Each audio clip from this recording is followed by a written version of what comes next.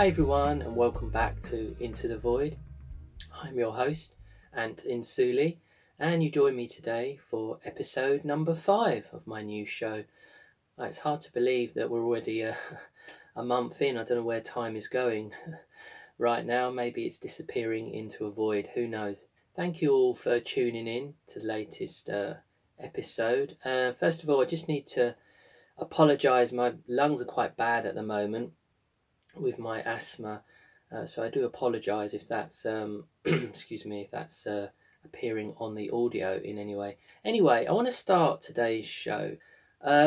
Just going to pick up on some news stories, and that's in relationship to ongoing industrial action. What I want to kind of point to, as I've been doing in my recent episodes on Into the Void, is how this particular news, industrial action, in this instance by train drivers and also hospital consultant. But what I want to speak to is how the trade unions and the system as we have known it, and the political establishment and all these battles, as I was just saying, between trade unions and employers, between capital and labour. Essentially, these are all really becoming old battles because they're no longer relevant. I think, because the world as we have known it really is essentially coming to an end. And I think what we're experiencing now, forgive me if I repeat myself, but I think it's a point worth making over and over, hammer the point home, so to speak, is as old systems die, well, as anything dies really. I think you've probably all at some point been in a relationship that's in the process of declining and dying. What tends to happen is there's sort of this reinforcement of clinging to the old.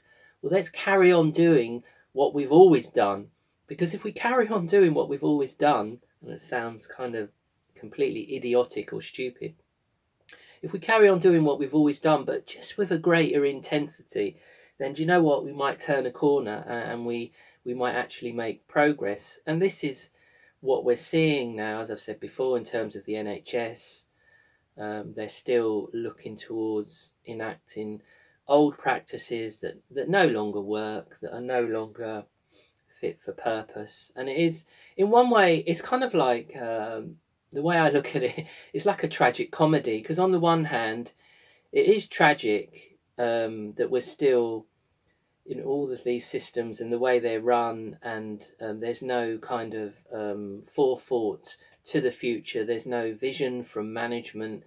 There's no vision from the how shall we say, from the civil service in the UK.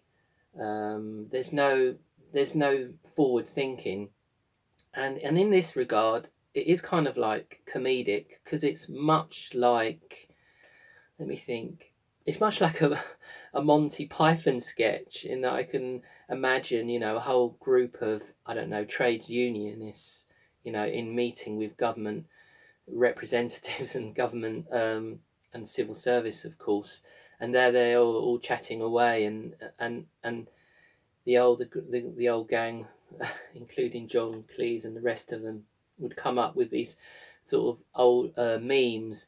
We carry on, we carry on, we carry on, that's all we do. We carry on, we carry on, we carry on, that's all we do. And imagine this kind of old sketch with this sort of meme, and that's where it is. It is kind of comedic, but it's also tragic as well, because unfortunately, I don't mean to be a bringer of doom and gloom, but it does mean that a lot of these systems, as we have known them, and the way in which we run things like the healthcare service in this country, and the way in which we run former public services like the train service in this country, it just obviously isn't working. So we have to get to a stage whereby things just implode, and that's where it is. Like I was just saying, it is very tragic. Really, it's really tragic, because it doesn't have to be. It doesn't have to be that way. A little bit of foresight, a little bit of forward thinking, a little bit of dare I say it, thinking outside the box, and we wouldn't have to get to a state of implosion. But certainly in this country, I can't speak for other countries, obviously, who have amazingly efficient, like France, and countries like Italy that I've visited. They have much more efficient train train services. But certainly in this country, it's a joke, really, when you think about the height of the tourist season now, as the schools are finishing and people arrive in the UK and they can't even get a train. It's absolutely ridiculous when you think about it. So this. If I could just summarise this point, it's just this sort of end of the relevancy of the battle between capital and labour, because the world as we have known it is coming to an end, and the old battles they are no longer relevant.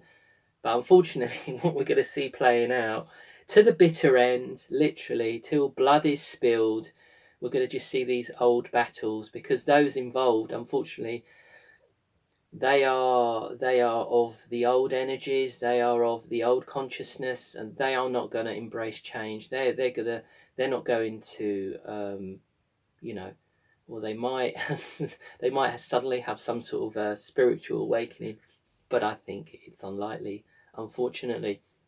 I just want to broaden this point out that I'm making in terms of how, you know, the world as we have known it is coming to an end.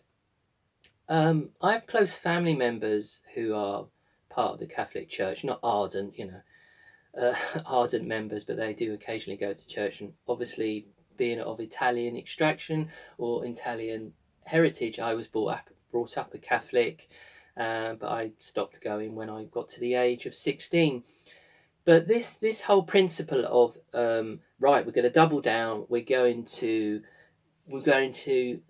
do the things that don't work with even more greater intensity.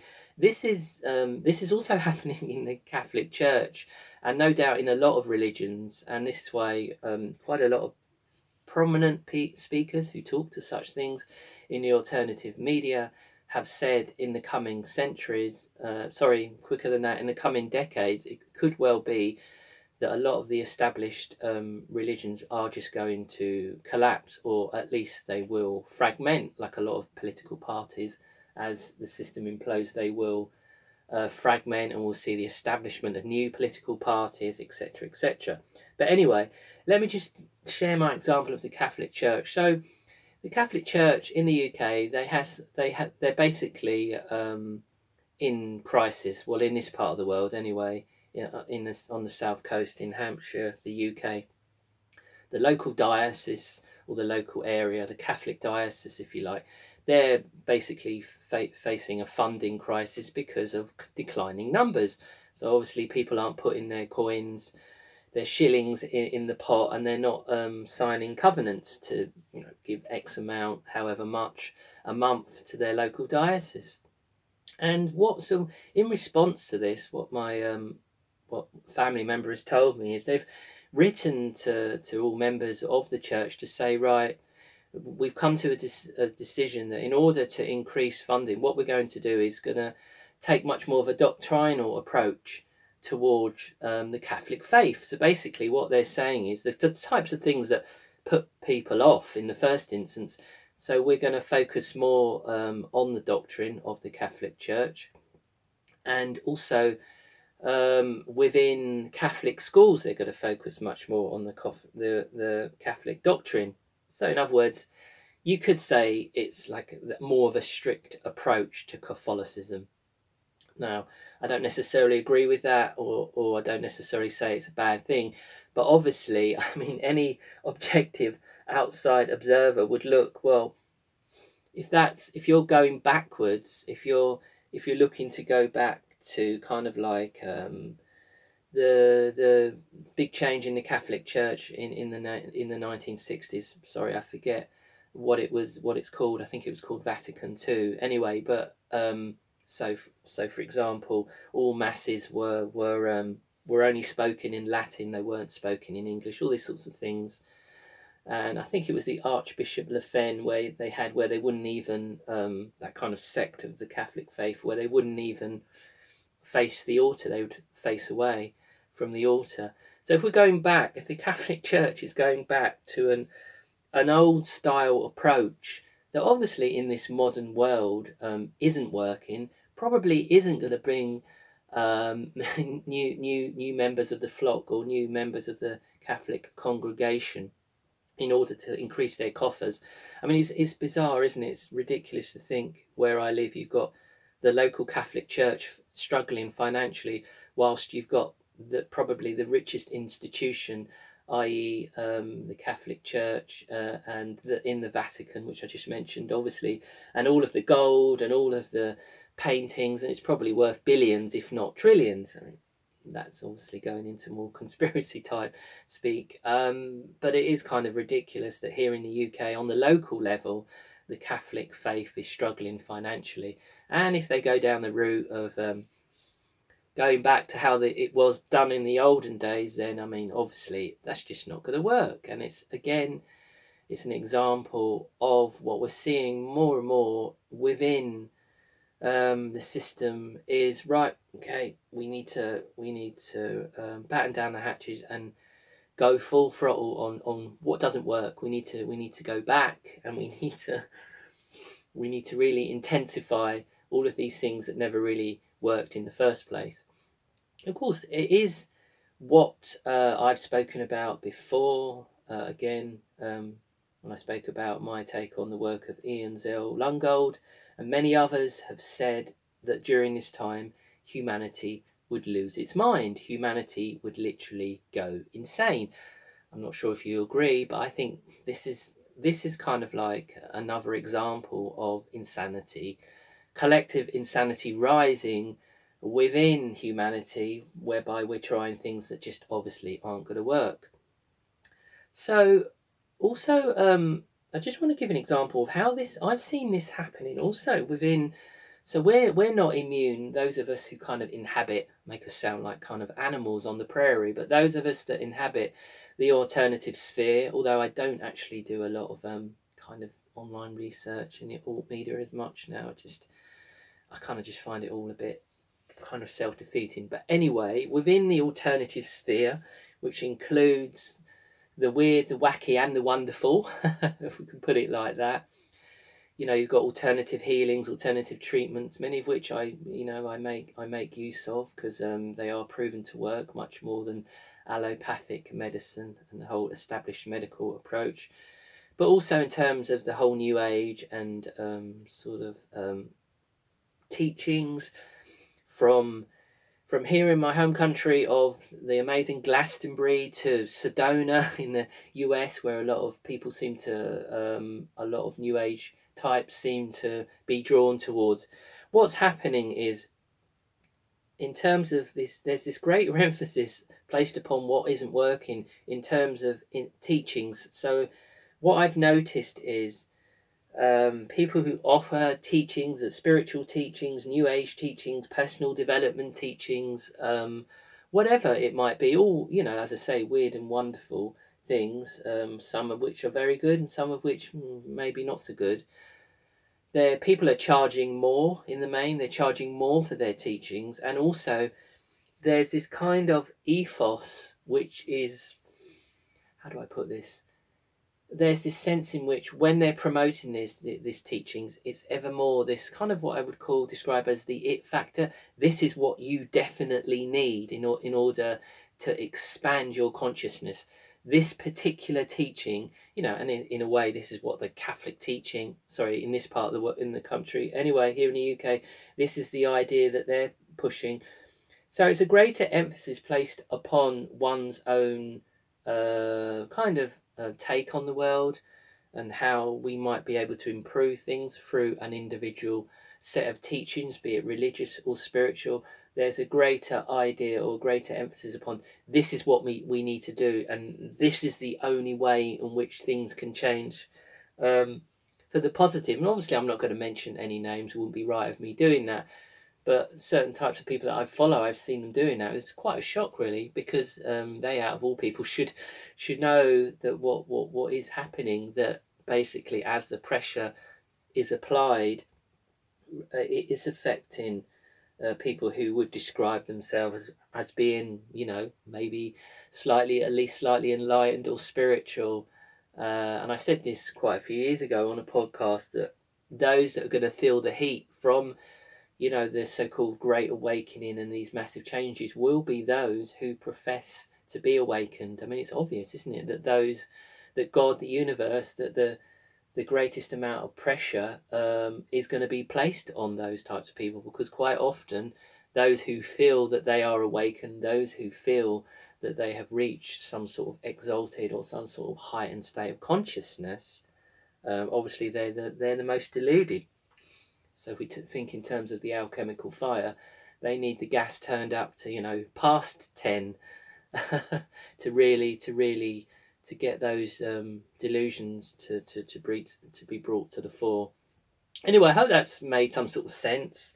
Just to mention a news story in terms of, again, how things are imploding, and just to look at it from a kind of, sort of, if you like, from an intellectual aspect, from, in a sense, so we don't get too lost in sort of doom porn and, oh my god, they're doing to us this to us now. And that's why I wanted to bring up the whole kind of tragi comedy element to it.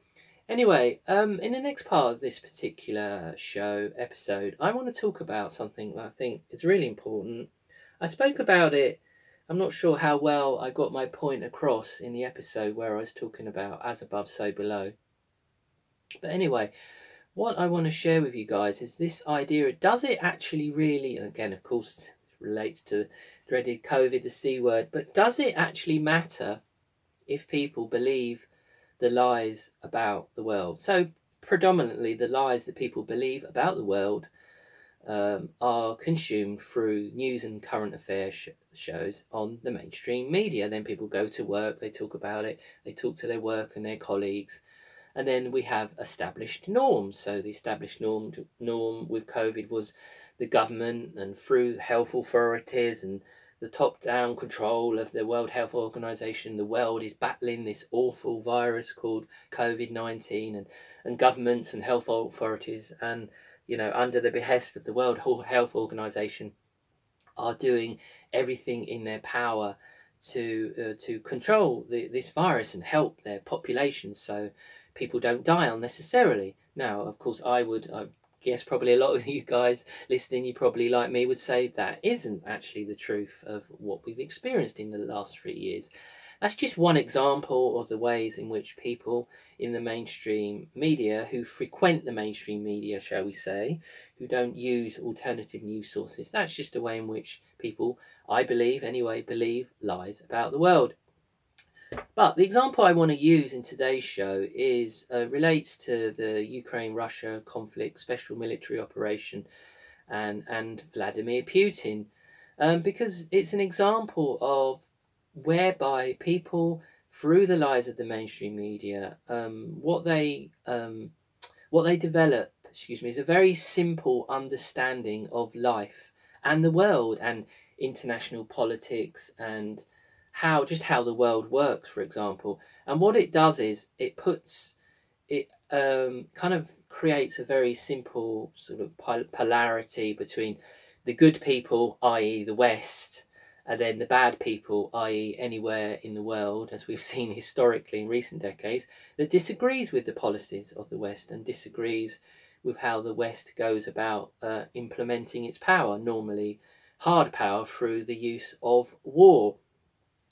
And as this sort of interpretation of reality, if you want to look at it from more of a kind of broader interpretation, is spread through the news and current affairs channels, it encourages within the minds of the general public a very simple understanding of life, whereby there's no grasp of nuance or no understanding of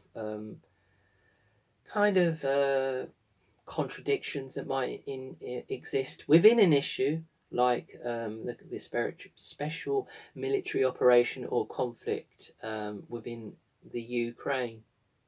So Why does this matter, and why is this important? Why does it matter if perhaps some of your friends and family believe that Vladimir Putin is the most evil man in the world ever, and that under his orders in February of 2022 last year, he ordered a crazy invasion of a defenseless nation like Ukraine, and he's like the next Tsar Nicholas, and he wants to create a new uh, a new Soviet empire. Now, of course, what I believe, and I've spoken about before on my sister show, is that I'm I don't ever agree with war, but I felt that the Russians had little option but to act in order to protect their citizens in Luhansk and Donetsk, who since the civil war in which broke out in Ukraine in the east after the Western-backed coup, which removed the sitting democratically elected leader around about 2014, 2015. Since that period, the breakaway region has been shelled by Ukrainian military forces, and thousands of Russian speaking civilians in Luhansk and Donetsk have been killed. And there was talk of a massive move to put down this kind of breakaway region, which would have involved further slaughter of thousands of Russian speaking civilians in the east of the country. Now, of course, this interpretation, which is widely available on alternative media sources, widely available, you will never hear on the mainstream media, because that would be far right. That would be a far right conspiratorial interpretation, when I believe it's the objective truth. I don't support Russia. I don't support war. I don't support Putin. Of course I don't. But this is, and I believe what I've just shared is a very basic objective interpretation. But what happened? What we've seen since February last year, as I say, Putin is the next. He's the next evil man that we need to stop, and we need to intervene. And there's no talk about how corrupt the Ukrainian government is. There's no talk about that. No talk about bioweapons labs. No talk about child sex trafficking. None of that, of course. But by further extension, I think when we believe, as I was just talking, when we believe the lies about the world, and this is why it's important, I think it's far easier for us to believe the lies that we tell ourselves. So, for example, if you believe that the whole situation in Ukraine with Russia, it's just because Putin and his military are an evil band of men and women, and they just need to be stopped, and we just need to stop the evildoers, and then all of a sudden, we will live in this amazing world. I sort of, if you look at it in summary, a very simple interpretation of good and evil, then, well, of course, it makes it easier for us to believe the lies we tell about ourselves on a kind of interpersonal level. So all of our relationship breakups, well, it'll be my evil ex, or be that bitch or that bastard. Yeah, oh my God, I hate them. I hope I never meet anyone like that again. Or, if we fall out with friends or people at work or family relationship, it will always be basically about the other person. That's what the point I'm trying to get across here. Because what the mainstream media does in terms of spreading its lies and its duplicitous use of truth, shall I say, it encourages a world of, and I think I spoke about this in my couple of episodes about the whole woke phenomena. It encourages a world whereby it's sort of like it's easy to blame other people. The point I'm trying to make, is that we're encouraged or discouraged from looking at ourselves. So in this instance with Russia, it would be looking at, look at how the West historically has always backed brutal militaristic regimes that kill and slaughter millions of their own population. So how can the West now portray itself as the white knight that's coming in to save the poor, to save the poor Ukrainian people? And don't get me wrong, I'm not saying Ukrainians aren't suffering. Of course they are, and like I've just said, the war is never right. But the way in which they've portrayed Zelensky as this hero, which is absolutely preposterous. But again, it does this sort of, I would say, on a kind of consciousness spiritual level, it's a very low level of consciousness that is obviously promoted within the mainstream media and the news and current affairs outlets, because it promotes this idea that we're all good in the West, and then by extension, all of us as citizens are good people. And of course, we saw this during COVID, whereby those that didn't go along with it were COVID deniers, were far right, or were anti-vaxxers, which was obviously just basically ridiculous straw man arguments and ad hominem attacks, of course, which were absolutely repugnant and repellent, as we can remember from the time. But that's why, hopefully, I've got this point across, that people that you are in contact with, maybe quite closely, who do believe all these lies about the world. And I'm just using Ukraine, Russia, and Putin because it's relevant, especially here in the UK. Not so much for other guys listening in other parts of the world, because you probably don't see it on your news media. But here in the UK, since February 2022, it's been one of the main news stories, as you can imagine. And we don't get a nuanced understanding at all. It's absolutely ridiculous. So Putin was kind of our friend, and now, he's a bad man. He's a bad man. And the ridiculous thing is that, when I've tried to, not challenge people, but when I've tried to point this out, as I was saying earlier, try to have an objective perspective and talk to people in terms of, well, look, the West is certainly cannot portray itself as the white knight coming in to save Ukraine. Look at the history since the Second World War of how the West has acted, and people will just go, oh, that's not relevant now. And again, we're back to this idea of, it's completely pointless trying to wake people up. And I don't even see how, ironically enough, this is trying to wake people up, really, when I've just tried to share an objective perspective. And it is an example of how people still do believe a lot of lies about the world. But of course, I don't think they'll ever make that link in terms of how and why the fact that they believe the lies about the world, why it means it's easier for them to believe the lies that they tell themselves. It's sort of like a moral indignation as well, something that I spoke about when I spoke about woke, because that's what encompasses the whole woke ideology, or the woke phenomena, if you put it like that, is this, well, I'm right, and I've got the moral high ground, and I've got the right to have this moral indignation. Don't you? How dare you try and bring in some sort of objective facts into the equation? I think that's also what's being pushed here as well. Anyway, I'll just move on now, and I'm going to pick up something that from time to time, that I'm going to touch upon, and that's my COVID memoirs. This is my sort of like the magazine aspect of my new show, Into the Void.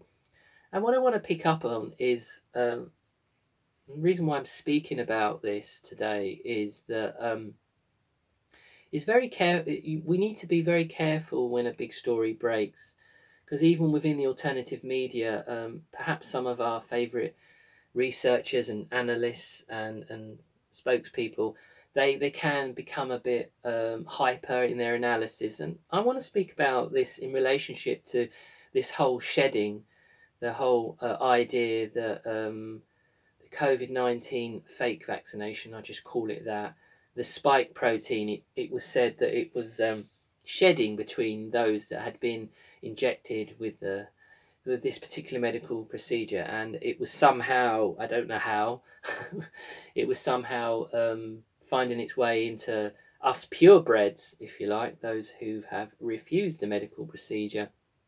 And I remember at the time thinking, oh, this just sounds absolutely ridiculous. And I did put out a YouTube video before my YouTube channel, as you know, got banned, imploring people,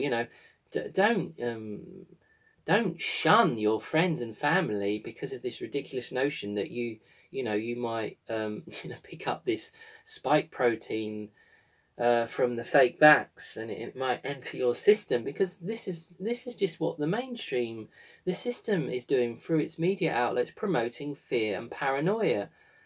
And there are even some alternative health practitioners saying, well, I'm no longer going to treat potential customers, clients, or patients that have had the COVID fake vax because of this aspect, because of this shedding aspect. I mean, I remember at the time thinking, well, this is absolutely ridiculous, because it just further encourages social isolation, fear, and hatred for our fellow man and woman, and encouraging this sort of them and us attitude. And in a sense, people that were doing that within the alternative sphere were really no better than kind of like the system itself, the mainstream system itself. And I remember talking about on my YouTube video that in order to sort of have a comprehension of this, and how we need to not fall into things that we haven't, let's be honest, had anyone properly investigated this theory, that the spike protein was allegedly shedding to those who hadn't had the fake vax. But I think by not immediately jumping on it at the time and not responding in an emotional way, I think it's an example of how we can mature. Our attitude to these types of things can mature, and we need to, as always, have a sort of adopt a kind of dispassionate view, whereby we try to see it from the middle point of view, if you will, between the sort of paranoid hyperbolic fear, and then on the other hand, you've got sort of like the mainstream interpretation, which is, ignorance is bliss. One thinks of the Matrix analogy, of course. I know this isn't steak, but ignorance is bliss. And I know I'm not really tasting the steak. But anyway, so yeah, we need to always strive for that middle point, if you like. And I think that's something from my COVID memoirs that I will take forward, and try and remember when we got other big news stories that break, and we might want to sort of like investigate as to the truth and veracity of what the mainstream media is putting out there. But again, this idea of, to me, it never really made sense from the outset, the whole spike protein, the whole shedding thing.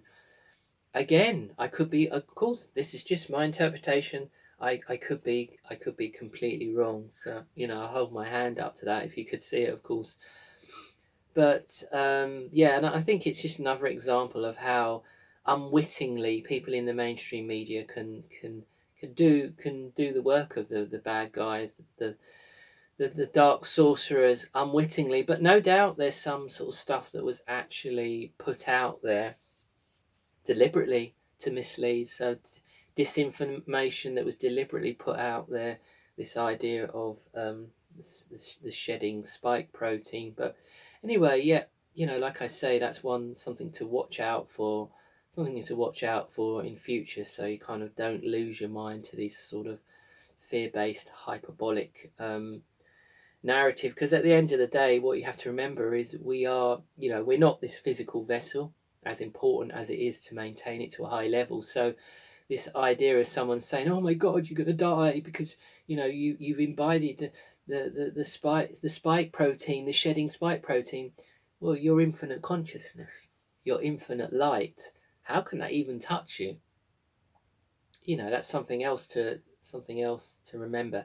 Anyway, in the last part of this particular episode of Into the Void, I just want to pick up something that's been on my mind in the last week or so, and it's sort of like how social attitudes have changed and continue to change and shift over time, and how different norms and social attitudes once, kind of like with words, we think what was once acceptable to say in terms of race, gender, and ethnicity, and how is no longer regarded as acceptable. And this sort of came to light because I buy and sell football programs, or soccer programs if you prefer, on eBay. And one of the reasons why I do that is it's not a huge money spinner. It's just a bit of a side hustle. is because I like looking at the old programs from the 60s, 70s, and even into the 80s, because you can see what the social attitudes and norms were of the time through the kind of adverts that you see. And it's really interesting how the representation of men and women has changed over the years, and I sometimes I take a picture and post them on my Facebook account because it's quite interesting to see. Yeah, like I was saying, how the representation of men and women has changed. And one thing also that this has brought to mind is quite a lot of, even into the mid 80s, I'll say mid 80s, where things began to change in relationship to smoking. So you see, obviously, from these football programs from the 60s and the 70s, predominantly, most of the adverts are for beer, lager, and for cigarettes. And in the 60s and 70s, even about, the sort of glamorous nature of, what it means to smoke.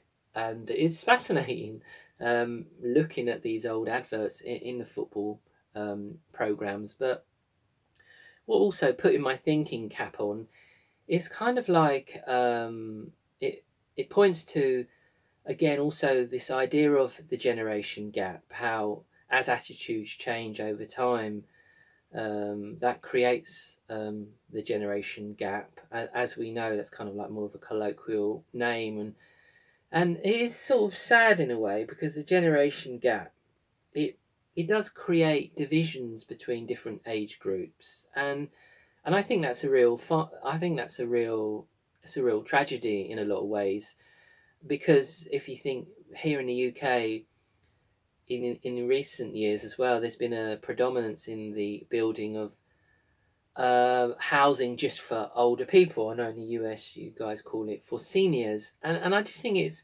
this creation of ghettos is a real shame, because beyond like the use of words, beyond what what one generation might deem to be acceptable to say or behave, and what a different generation, how they may deem what is acceptable to say, and how to behave. We're all bloody human beings on this planet, and we should all be able to, hug one another, and celebrate these differences in a way, and kind of laugh at it, because it isn't really important in a way. But that's again the whole picking up the woke thing, how the generation gap, which we should obviously observe and comment upon because it's an interesting thing, but not institute these divisions, and politicize these divisions, within society, and make it a big thing. I mean, just one tiny example. When I was a kid growing up in the 70s and 80s, it was okay to call black people coloured people, and I remember that my mum's mum, my nan, even into the more into the 90s, before she died, when it was no longer acceptable, she would say coloured people, but she wouldn't use it in an aggressive or threatening way. But now, of course, looking back, the modern day wokies would go, "Oh my God, how awful!" And to this day, how racist and intolerant the older generation are, because they continue to use words like, coloured people. And yet, of course, the mass insanity of the whole woke thing is that in recent years, uh, Meghan Merkel, or Markle, not quite sure how you pronounce it, when she was coming to the fore with Prince Harry, she pushed herself on the basis of, "I'm a woman of color," which is, it's just ridiculous, absolutely ridiculous, how the use of words has become so politicized. And it is a shame, as I was just saying, that the generation gap shouldn't mean that old and young people can't hang out, can't shoot the shit together, so to speak. I think it's a real, I think it's a real shame that it's become so politicized, which we know is, of course, is all completely a deliberate thing that the system is trying to do. Anyway, I just want to pick up on something else that came to my mind, in terms of, isn't it interesting when one thinks of smoking, how back in the day, it was promoted as being, you know, a virtuous thing, and most people actually smoked, and going all the way back to the 1920s, I think. And Edward Bernays, he was pushing smoking for women. I believe he called them freedom torches or something like that. So historically, but then obviously going into the 70s, data was coming out, and science was confirming that smoking isn't very good for your health, of course. But then this kind of speaks to this idea that as we've moved forward, science is constantly coming up with new advancements. It's coming up with new understandings, you know, and how once upon a time the scientific community, it didn't know that smoking was bad for our health, but then, you know, it suddenly saw the light, and you know, it through government and government legislation, it enacted to ban smoking in public places, which I don't think is. I know people pick up on the civil liberties, the civil rights aspect of that, and I do understand that. But I have to say, I remember back in the 80s and 90s and early 2000s here in the UK, it was pretty unpleasant going to smoke-filled social kind of spaces. But anyway, the point I'm trying to make here is that, are we, you know, is humanity really moving to a more how should we say, evolved, enlightened state of understanding through the development of science, because of our ever increasing understanding of the world, if you want to put it like that? Or is this actually just a contrived? Because I think it is all what I think it's a key component of social engineering, whereby, you know, we have certain truths that are released, but the truths are only released really in order to further enhance political control, and order to also increase the profits of the corporate world. So something that just came to my mind, I know it sounds a bit dark, so forgive me, but I feel that in terms of kind of like smartphone development, I think we're coming towards the end of the development now, because when I've seen the moronic adverts, they just pick up on things like, well, the latest iPhone has a better zoom on the or on the camera, or they're now pushing again these ridiculous phones that kind of fold in half. So they're running the whole kind of the whole big tech industry, the whole cell phone industry, mobile phone industry, the whole development of smartphones really is kind of run its course.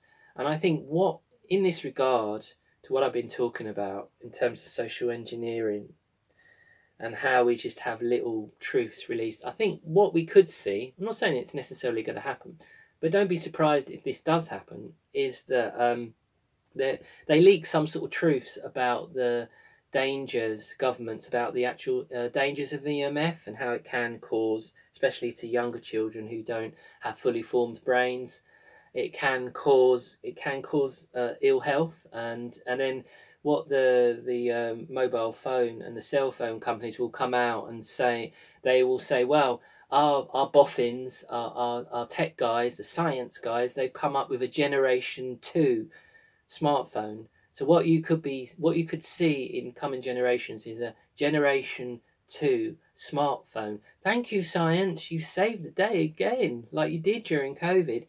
And it will have EMF shielding built in. And then the public go, oh, that's amazing, you know. And then you'll have like social shaming, and it will be built into like TV programming, drama and films. It's be like, have you got a generation 1 smartphone? Oh my God.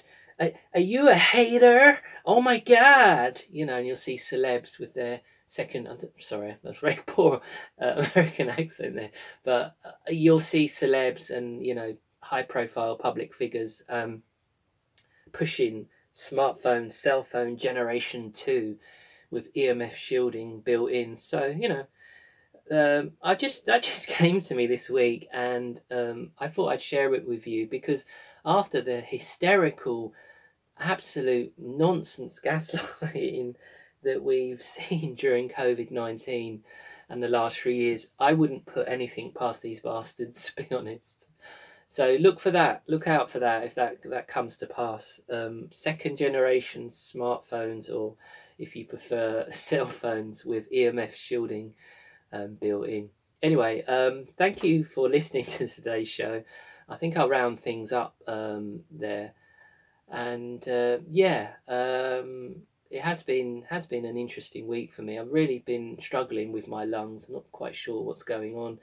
I was diagnosed with asthma a couple of years ago, so I do apologise if you can hear it on the audio. Hopefully for next week's show, my lungs will be in better condition. Anyway, thank you all for tuning in, and if you are in a hot part of the world with this sort of excessive heat, I hope you are managing to keep cool, because I know it can be really difficult when the temperature goes to insane levels. Anyway, I'll speak to you guys all again next week.